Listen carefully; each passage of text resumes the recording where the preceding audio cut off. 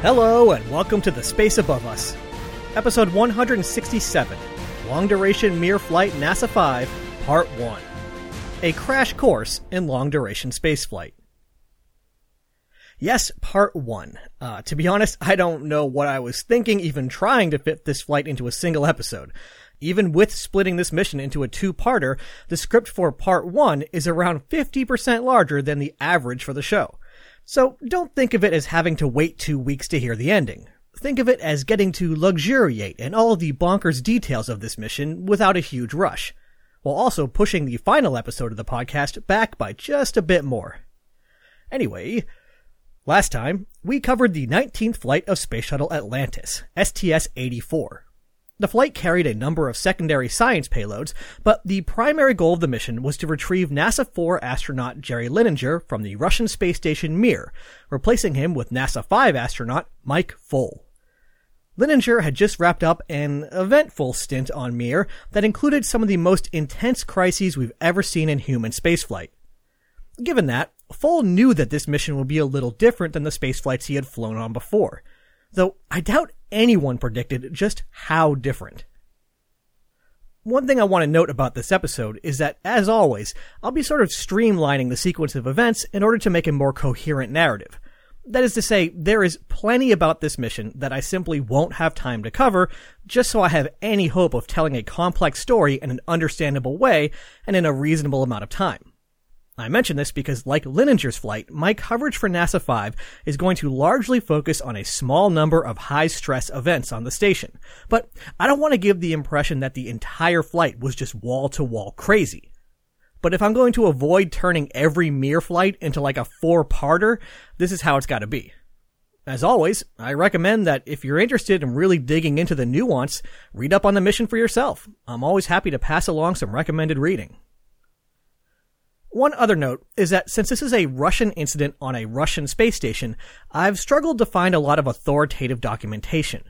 My primary source ended up being a series of 3 oral histories that Mike Foale gave about a year after returning from Mir, supplemented by several different books about Mir. The trouble is that these sources don't always agree 100% on a number of points. They're all minor points that are pretty deep in the weeds, like who was holding a laser rangefinder, Lazutkin or Foale, but it's enough to bug me, so I wanted to pass that along. It seems likely to me that by combining the confusion of the mission with Foale's fading memories over a year, some facts may have shifted a bit over time. But since I can't seem to find a definitive account to set the record straight, I'm just going to do the best that I can here, and when in doubt, assume that Foale is right. The core series of events are consistent enough that I don't really have any qualms. I just like to be transparent.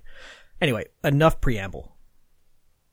Mike Foale has been in our narrative for a while now, being selected as an astronaut in the first group hired after the Challenger accident back in 1987, and then flying for the first time on STS-45 back in 1992. At this point in our narrative, he was a veteran space flyer with 3 shuttle flights and an EVA under his belt. Combine that with the fact that he was raised as both a British and American citizen, navigating 2 cultures that are fairly similar but still have their differences, and it makes sense why NASA leadership asked him to fly on Mir. Foale was actually not super excited about the prospect.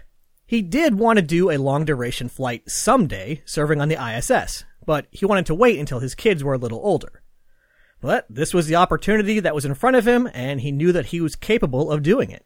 So while he may have hesitated to get on board at first, once he did get on board, he committed to doing whatever it took to have a successful mission. One of the things that it took demonstrates the remarkable willpower and work ethic shared by so much of the astronaut corps. Foale had never been very interested in language, but especially after seeing the experiences of other Mir astronauts, he realized that if he was going to fully integrate with his Mir crew and have a successful mission, he simply had to properly learn Russian. He looked at the task, realized what it took, and accepted the fact that for the next 2 years, he had no choice but to set aside his own hobbies and interests for the sake of the mission. He remarked that people had commented on how he had a high aptitude for language based on how well he learned Russian, but he doesn't see it this way. In his mind, he was simply just putting in the time.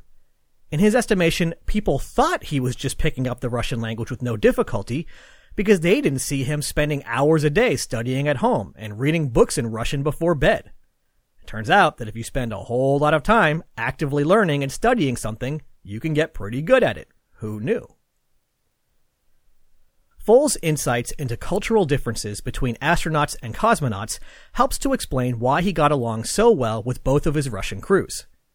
He went into this entire process with a deliberately open mind. Much like Norm Thagard early on in the Shuttle Mir program, Foale did not just want to be an American on a Russian spacecraft. He wanted to be one of 3 people in a cohesive crew. When he and his family arrived in Russia for training, he truly wanted to do things the Russian way, reminding himself to not be too quick to judge and do as the locals do, even if it's not what comes naturally. Sometimes that meant adapting to a different style of training, and sometimes it meant eating some sort of gross jiggly fish out of a can, eyeball and all. He also immediately realized that one particular addition to Star City that seemed like a reasonable and natural development was actually a recipe for failure: the new American housing. As you'll recall, all the previous Mir astronauts lived in Russian apartments in Russian apartment buildings. Despite these actually being really upscale apartments by Russian standards, they were still small, cold, and dingy by American standards. Heeding the feedback from earlier astronauts, Russia built a number of American-style townhouses for future crews to live in, and Foale and his family were the first to be assigned one of these houses. At first glance, this seems like a really nice gesture, with Russia going out of their way to make the Americans feel more at home. And I have no doubt that this was done with nothing but the best intentions. But Foale immediately saw a problem. It made the Americans separate, other. It put up a barrier. It was physically separated from the Russians. Foale wouldn't be bumping into crew members and support staff in the hallways of an apartment building. It also mentally separated the American crew members from the Russians. By Russian standards, the homes were so ostentatious that Foale couldn't convince people to come over for casual dinners. It was just too much. It was so much that Foale recalled couples going on walks by the houses and stopping to take photos of themselves with the beautiful westernized homes. He would hear them come up to his door and take a photo of themselves and then leave without ringing the bell. And on top of all that, the land for the houses used to be a popular park in Star City, but now there are these big American houses there. So, from the perspective of the cosmonauts and other workers of Star City, not only did these Americans get a ludicrously luxurious place to live, they did it at the expense of a favorite destination of the locals. It's not that Foale really wanted to live in the cramped and dark Russian-style apartments, but he recognized that by not doing so, he was already hindering his goal of fully integrating with the crew. Fast-forwarding through Russian training, return to the United States, some last-minute family vacations, and the launch, rendezvous, and docking of STS-84, Mike Foale arrived on Mir. Jerry Lininger did as John Blaha had done for him and gave Foale some strenuous advice about what to expect and how to handle emergencies. He had Foale physically put on a respirator and then close his eyes and find another one before demonstrating that he could get to the Soyuz quickly. Based on Lininger's emails home and what Foale had heard beforehand, he had some pretty grim expectations, but was actually pleasantly surprised. Yeah, living on Mir looked akin to camping in an overstuffed garage, but to his eyes, it was brighter, cleaner, and more homey than he had expected. He could work with this. One big thing that helped Mike Foale was that he went into this mission keenly aware that this was not a shuttle mission. Some of his predecessors had tried to approach their stints on Mir with the same frenetic energy as a 2-week shuttle flight, only to get to the end of those 2 weeks and realize they still had 4 months left to go. Foale knew that this was a marathon, not a sprint, and he was totally content to take things day by day. If he didn't get everything done that he wanted to get done by the end of the day, he wouldn't beat himself up and stress about it. He'd just pick it up again the next day. If he ran out of scheduled work time, he set his work aside for later and ate and worked out and relaxed. I would imagine that this is actually an incredibly difficult thing to do for him. Astronauts are driven and hardworking people, and they know just how expensive it is to exist in space. But a burnt-out mind is a useless mind, so Foale took it easy. Day-to-day life proceeded basically as we might expect based on the previous missions. Foale commented that despite the limited size of the station, it was pretty easy to lose track of someone for much of the day simply due to the amount of clutter floating around. Sasha Lazutkin showed Foale where the fire had broken out in Kvant 1, apparently relishing the chance to tell a good story. Foale said that it was an amusing story, but one with serious undertones. Lazutkin also regularly invited Foale to share some tea with him. In contrast to Jerry Lininger, Foale made sure to attend every communications pass when Mir was passing over Russian ground stations. The communications were often not directly relevant to what Foale was working on, but they put him in regular contact with the Russian crew members and helped to break down the barriers between them. He wasn't just some other guy working somewhere in the ship. He was with them all the time. The ground heard his voice and got to know him, and he got to know the people on the ground. This simple gesture would pay dividends later in the mission. As the weeks ticked by, Foale had grown frustrated with his inability to help with day-to-day maintenance of the station. He didn't like the feeling of being put on a pedestal while his crewmates struggled with the dirty and difficult work of keeping the station running. There was an attitude that this was a Russian station and Russians would fix it. But thanks to his efforts to integrate with the crew and get to know the ground, Foale soon spotted an opportunity. During one ground pass, Commander Tsibliev was complaining to the ground that he and Lazutkin were getting behind in their tasks because of all the required maintenance, including some menial things like mopping up extra water that condensed on the walls of the station. Foale chimed in with an offer to do it himself. Tsibliev and the ground considered it and approved. He was in. Now, don't get me wrong, Mike Foale wasn't exactly stoked to be responsible for sponging up massive blobs of gross water, but it was satisfying to be doing the same work as the rest of the crew and making their lives easier. He also put his computer programming skills to use and wrote a script that sifted through the piles of emails sent from the ground, prioritizing the ones that Tsibliev actually needed to care about. Tsibliev was delighted by the time-saving measure. Bit by bit, Foale was becoming someone who could be trusted to help with daily operations. He was wearing down the mental barriers and truly becoming a part of the crew. Somewhat hilariously, at least according to one source, the Russians were surprised to discover that this American was willing to work hard. In order to explain this, they concluded that it must be the English in him, not the American. Oh well. Around 6 weeks into the mission, we come to the event that would dominate life on Mir for the remainder of Foale's stay, as well as the remainder of our coverage of NASA-5. As you'll recall, while Jerry Lininger had been on board for NASA-4, Commander Tsibliev and Flight Engineer Lazutkin had been tasked with executing a risky test using a Progress resupply vehicle. Typically, the Progress would automatically rendezvous with Mir using a system called KURS. KURS worked great most of the time, but it was somewhat expensive and the Russian space program was pretty broke. The ground wanted to know how feasible it would be to skip using KURS entirely and just manually pilot the Progress from Mir by using a live video feed from onboard Progress. If it worked, Russia could save a couple $1 million per flight. Technically, this option was always on the table, since it was the backup method in case of KURS failure. But the idea there was that if KURS failed, the Progress would likely already be near the station and in a stable situation, allowing the Russian crew to just hop into manual control mode to finish up the last parts of the approach before docking. With this test, instead Tsibliev would be expected to use this manual mode to essentially catch Progress as it flew past the station, null out most of its relative velocity, and then guide it into the docking port. Using some flight dynamics lingo, instead of being responsible for the last few moments of prox ops, Tsibliev would now have to transition from far-field rendezvous to near-field rendezvous and then do the entire final approach all by hand. To Lininger's horror, during the test, Tsibliev had lost the video feed from Progress M33, making it impossible to control, and the cargo vehicle only narrowly avoided colliding with the station as it cruised on by. It was a close call that highlighted just how tricky and dangerous this technique could be, and how cooking up new cost-saving measures on the fly without dedicated training might not be a great idea. So of course, we're about to try it again. Same crew, same plan. What could go wrong? On June 24th, 1997, Progress M34 undocked from the Kvant 1 module and puttered away from the station. Since there was a chance that it wouldn't be able to redock, it had already been stuffed full of garbage that the crew no longer needed that would eventually burn up with the Progress during re-entry. The next day, Progress was on its way back to the station, and it was time for the test to begin.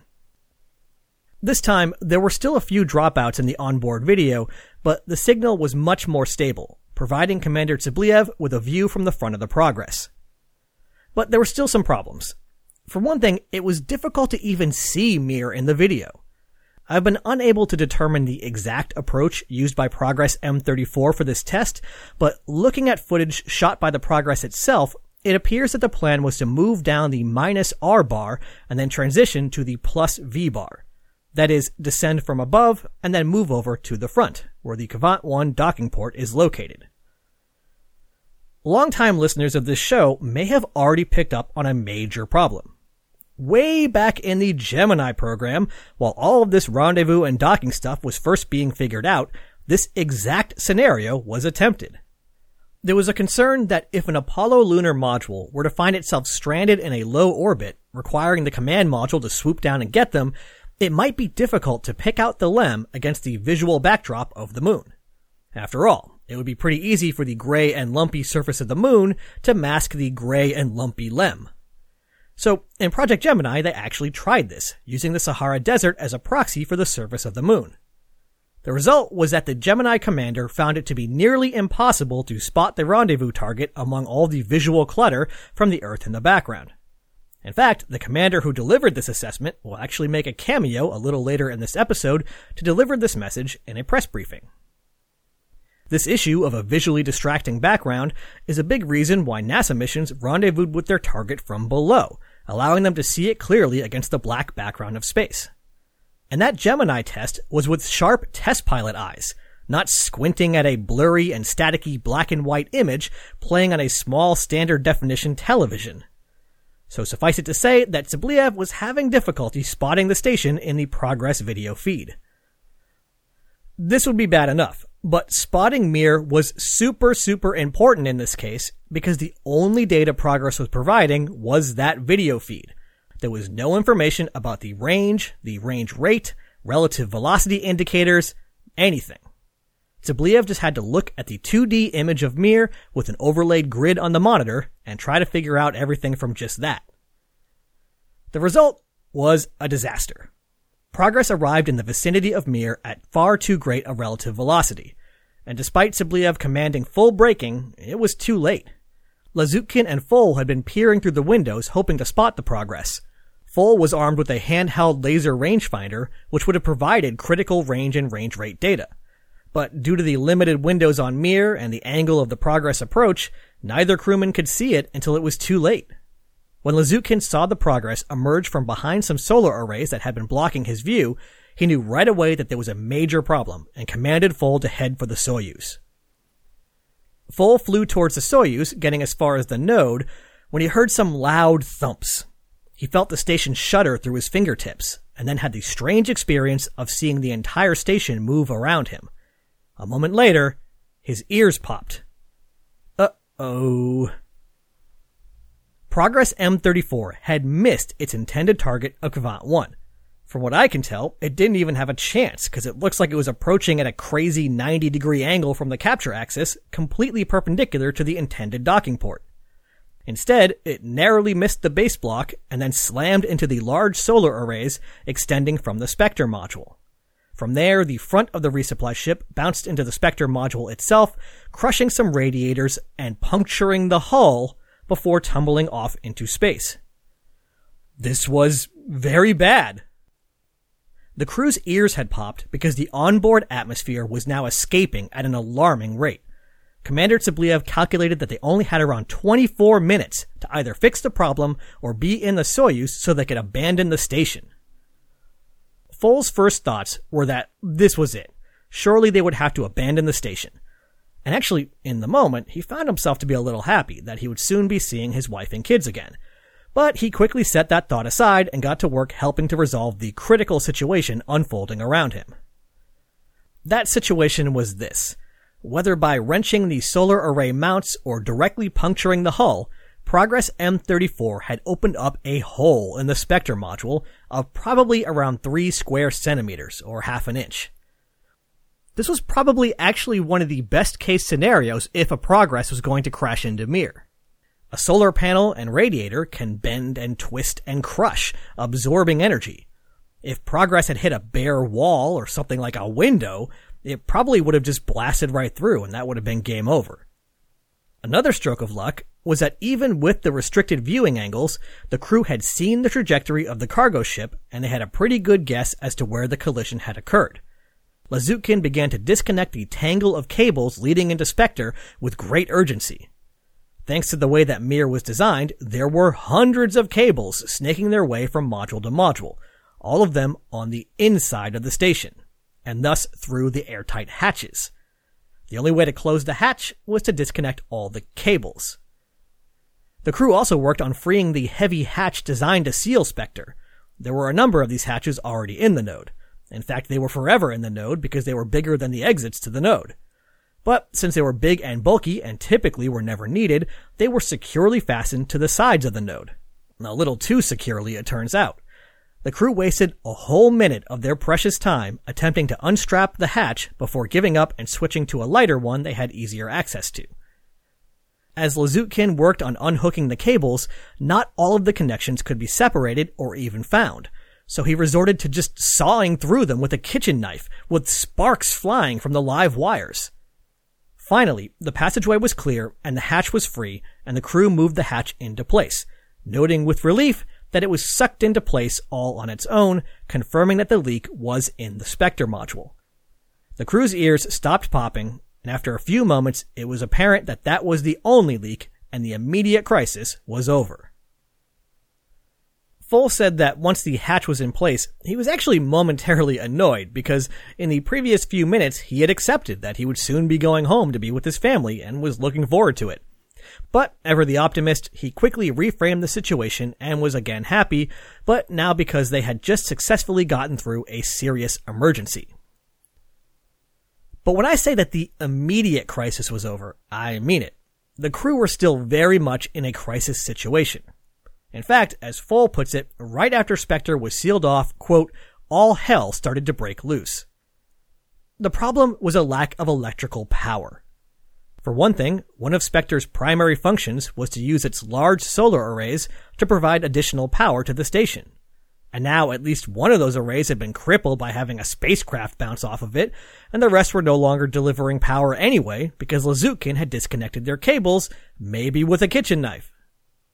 But second, when Progress hit Mir, it was going pretty fast, on the order of 3 meters per second, or around 6.5 miles per hour. That may not sound all that fast, but imagine a car moving at that speed and then driving into a building. There's a lot of momentum and stuff is going to get knocked around and break. The upshot was that now the entire station was rotating and no longer pointing any of its solar arrays at the sun. The station was able to get by for a bit using its battery power. After all, that's what it does during the night portion of every orbit.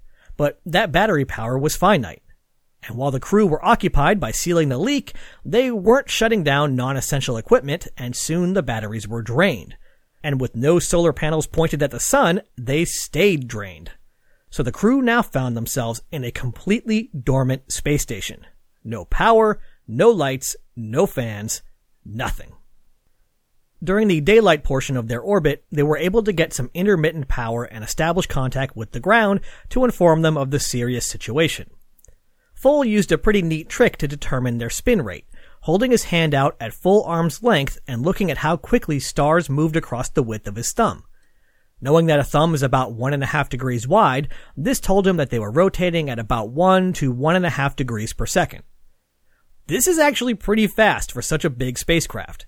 It might not look like it does in the movies, but Mir was tumbling out of control. Foale relayed his estimation of the spin rate to Lazutkin, who agreed, and the crew relayed it to the ground. Once the ground knew their rate of spin and their spin axis, they were able to fire Mir's thrusters and counteract the rotation. It's interesting to wonder if the Russian crew and the ground would have so quickly accepted Foale's assessment if he hadn't made so much effort to be a useful and trusted member of the crew earlier in the flight.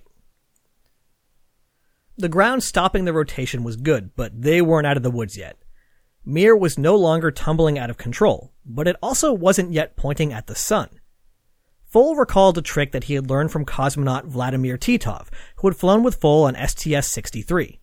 Titov had told Foale of another time that Mir had lost attitude control, and how they had used the thrusters on the Soyuz to reorient the station. The same trick should work now.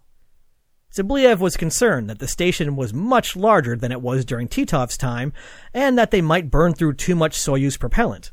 If they ran out of Soyuz prop, then that was it. They would not be able to get home. But if power couldn't be restored to Mir, then Mir was dead. And the Soyuz actually had a fair amount of margin, so Zibliev finally agreed. Using Soyuz to slew the entire station was a difficult problem. For one thing, nobody was completely sure what the moments of inertia were of the station and its various modules. Put another way, they weren't sure of the weight distribution and how it would behave when pushed by the Soyuz. For an extreme example of how this can affect things, blow up a party balloon and tape some coins to opposite sides.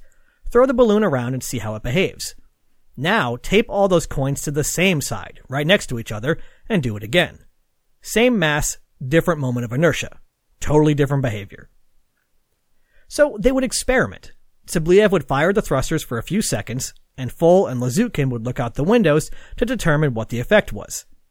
This was further complicated by the fact that the Soyuz docked at a 45-degree roll angle to the main axis of the station, and there were no clear sight lines through the node into the Soyuz. So what Lazutkin and Foale might call up in one part of the station was not at all what was considered up for Zibliev, and communicating the correct direction was deceivingly difficult. And needless to say, nobody anywhere had ever been trained for anything like this. Eventually, one of the experimental firings generated a good result.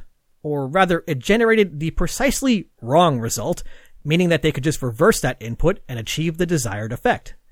After some trial and error, Mir solar arrays were once again facing the sun, and power was partially restored. Alright, great, they're back on the sun. Everything's back to normal, right? Not even close. Mir was pointed at the sun now, but what did we learn about from LDEF, TSS, and a whole boatload of material science shuttle flights?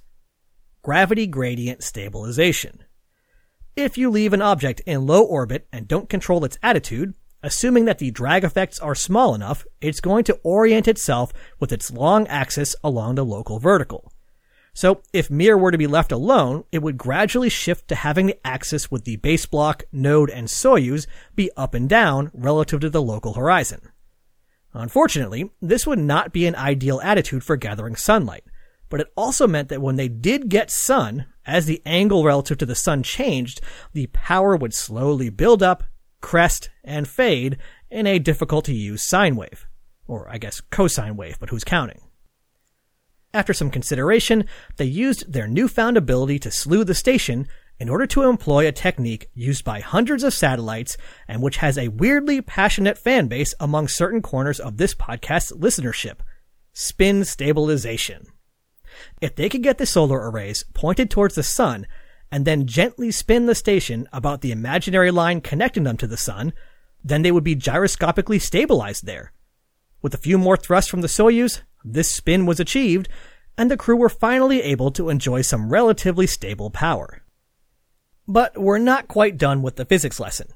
If you really want some extra credit, pause the podcast, go look up a diagram of Mir, and predict what will happen as it's spun about the y-axis. Now, for you sane people who just kept listening, I'm just going to tell you.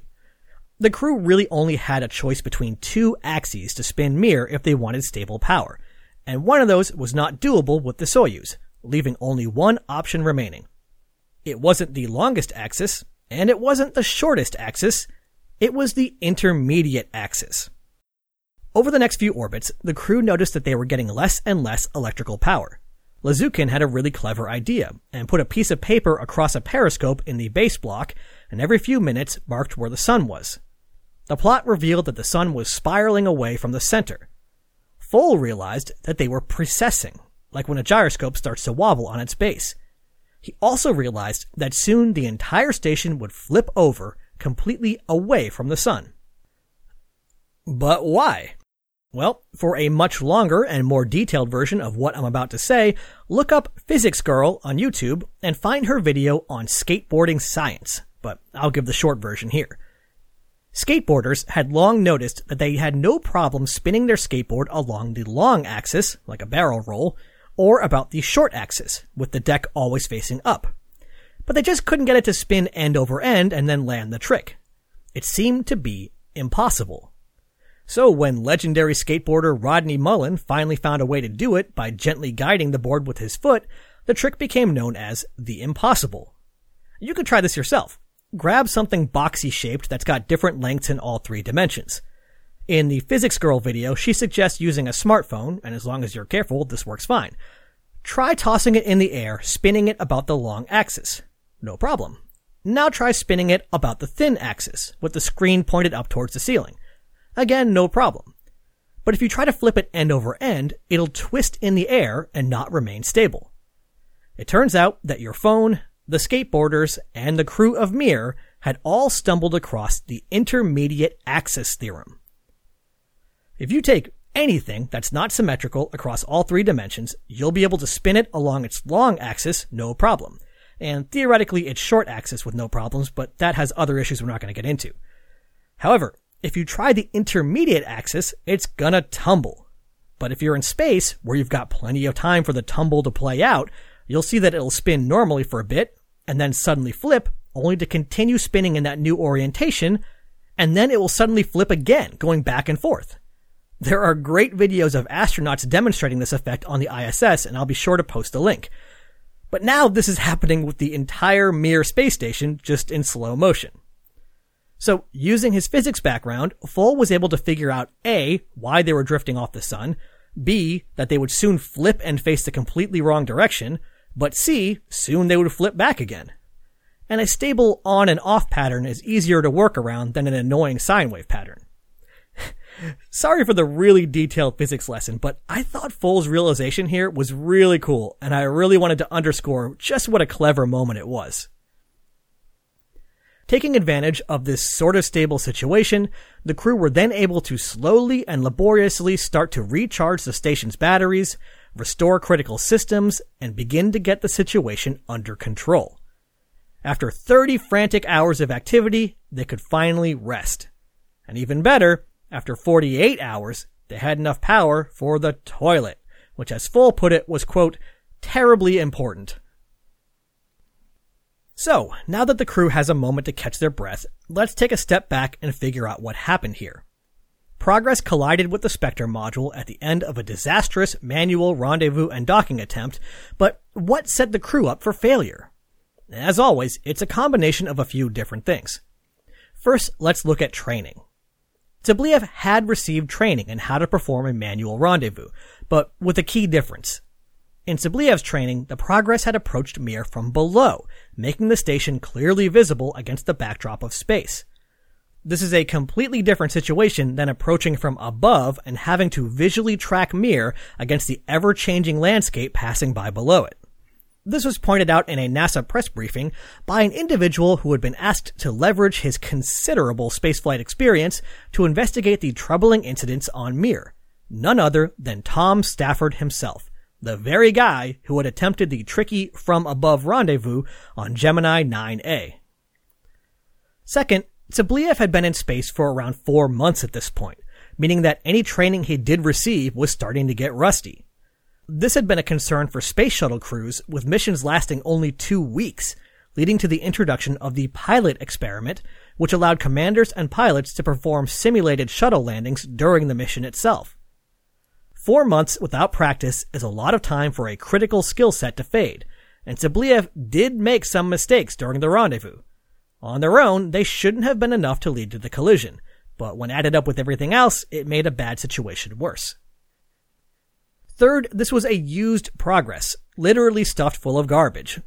As I touched on in the NASA-4 episode, this is an important detail, because rather than being securely packed by a team of dedicated technicians, Progress M34 was packed by 3 busy guys who had to manually keep track of everything that went inside and where it ended up in order to determine the overall mass and the center of mass.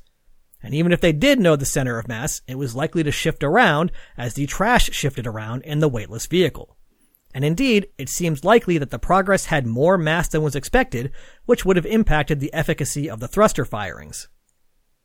Fourth, when the ground sent Progress back towards Mir, its arrival trajectory was within specifications, but right near the margins. This meant that it was going faster than was ideal, and was also not on the ideal path. At the same time, the thruster performance on the Progress was also within specifications, but under the nominal values. That is, the thrusters were technically okay, but weaker than was ideal. The combination of a faster Progress and weaker thrusters resulted in a far more sluggish vehicle. We actually have to consider this sort of thing a lot in my day job on OSAM-1. If the launch vehicle drops us off at the extremes of our orbital insertion requirements, and the thrusters underperform at the extremes of their requirements, and maybe the first few burns are cold and the next few are hot, can our rendezvous sequence still close successfully? In the case of Progress, the answer should have been technically yes, but there was less and less margin for error. Fifth, given all of the above, the procedures and planned maneuvers given to Tsubleev were inadequate. The braking sequence needed to happen sooner and burn for longer. According to Tom Stafford, Russia actually took 5 of their best pilots and put them in the simulator with the same situation and the same procedures as Tsubleev. Not only did all 5 of them fail to successfully complete the docking, they all hit Spectre. And it's not like there was no way to know this ahead of time. The ground could have performed some engineering test burns with the Progress while still far from the station and evaluated how those burns affected its orbit, providing insight into how the combination of spacecraft mass and thruster performance actually affected each maneuver's delta V. This could have revealed the sluggish nature of this particular spacecraft in this particular configuration. I honestly have no idea if such a calibration was performed, but given what happened, it seems unlikely to me. So, when we combine all of these factors together, I think we can summarize the accident like this. The experimental rendezvous was always risky and of dubious value, and was hampered by a lack of adequate training, a lack of adequate information for the commander, an unusually fast approach, unusually poorly performing thrusters, and mistakes by the crew. The result plunged Mir and its crew into days of stress and chaos that very nearly resulted in the loss of the station or even the loss of the crew, and did result in the depressurization and emergency sealing of one of its modules, all in an effort to save a few tens of millions of dollars. Next time, Mike Foale still has quite a ways to go before he sees Space Shuttle Atlantis in the window. We'll meet a new Russian crew, perform spacewalks both outside and inside the station, stab some more space hardware with a knife, and wonder how many tons of water are hiding inside Mir's walls. Ad Astra, catch you on the next pass.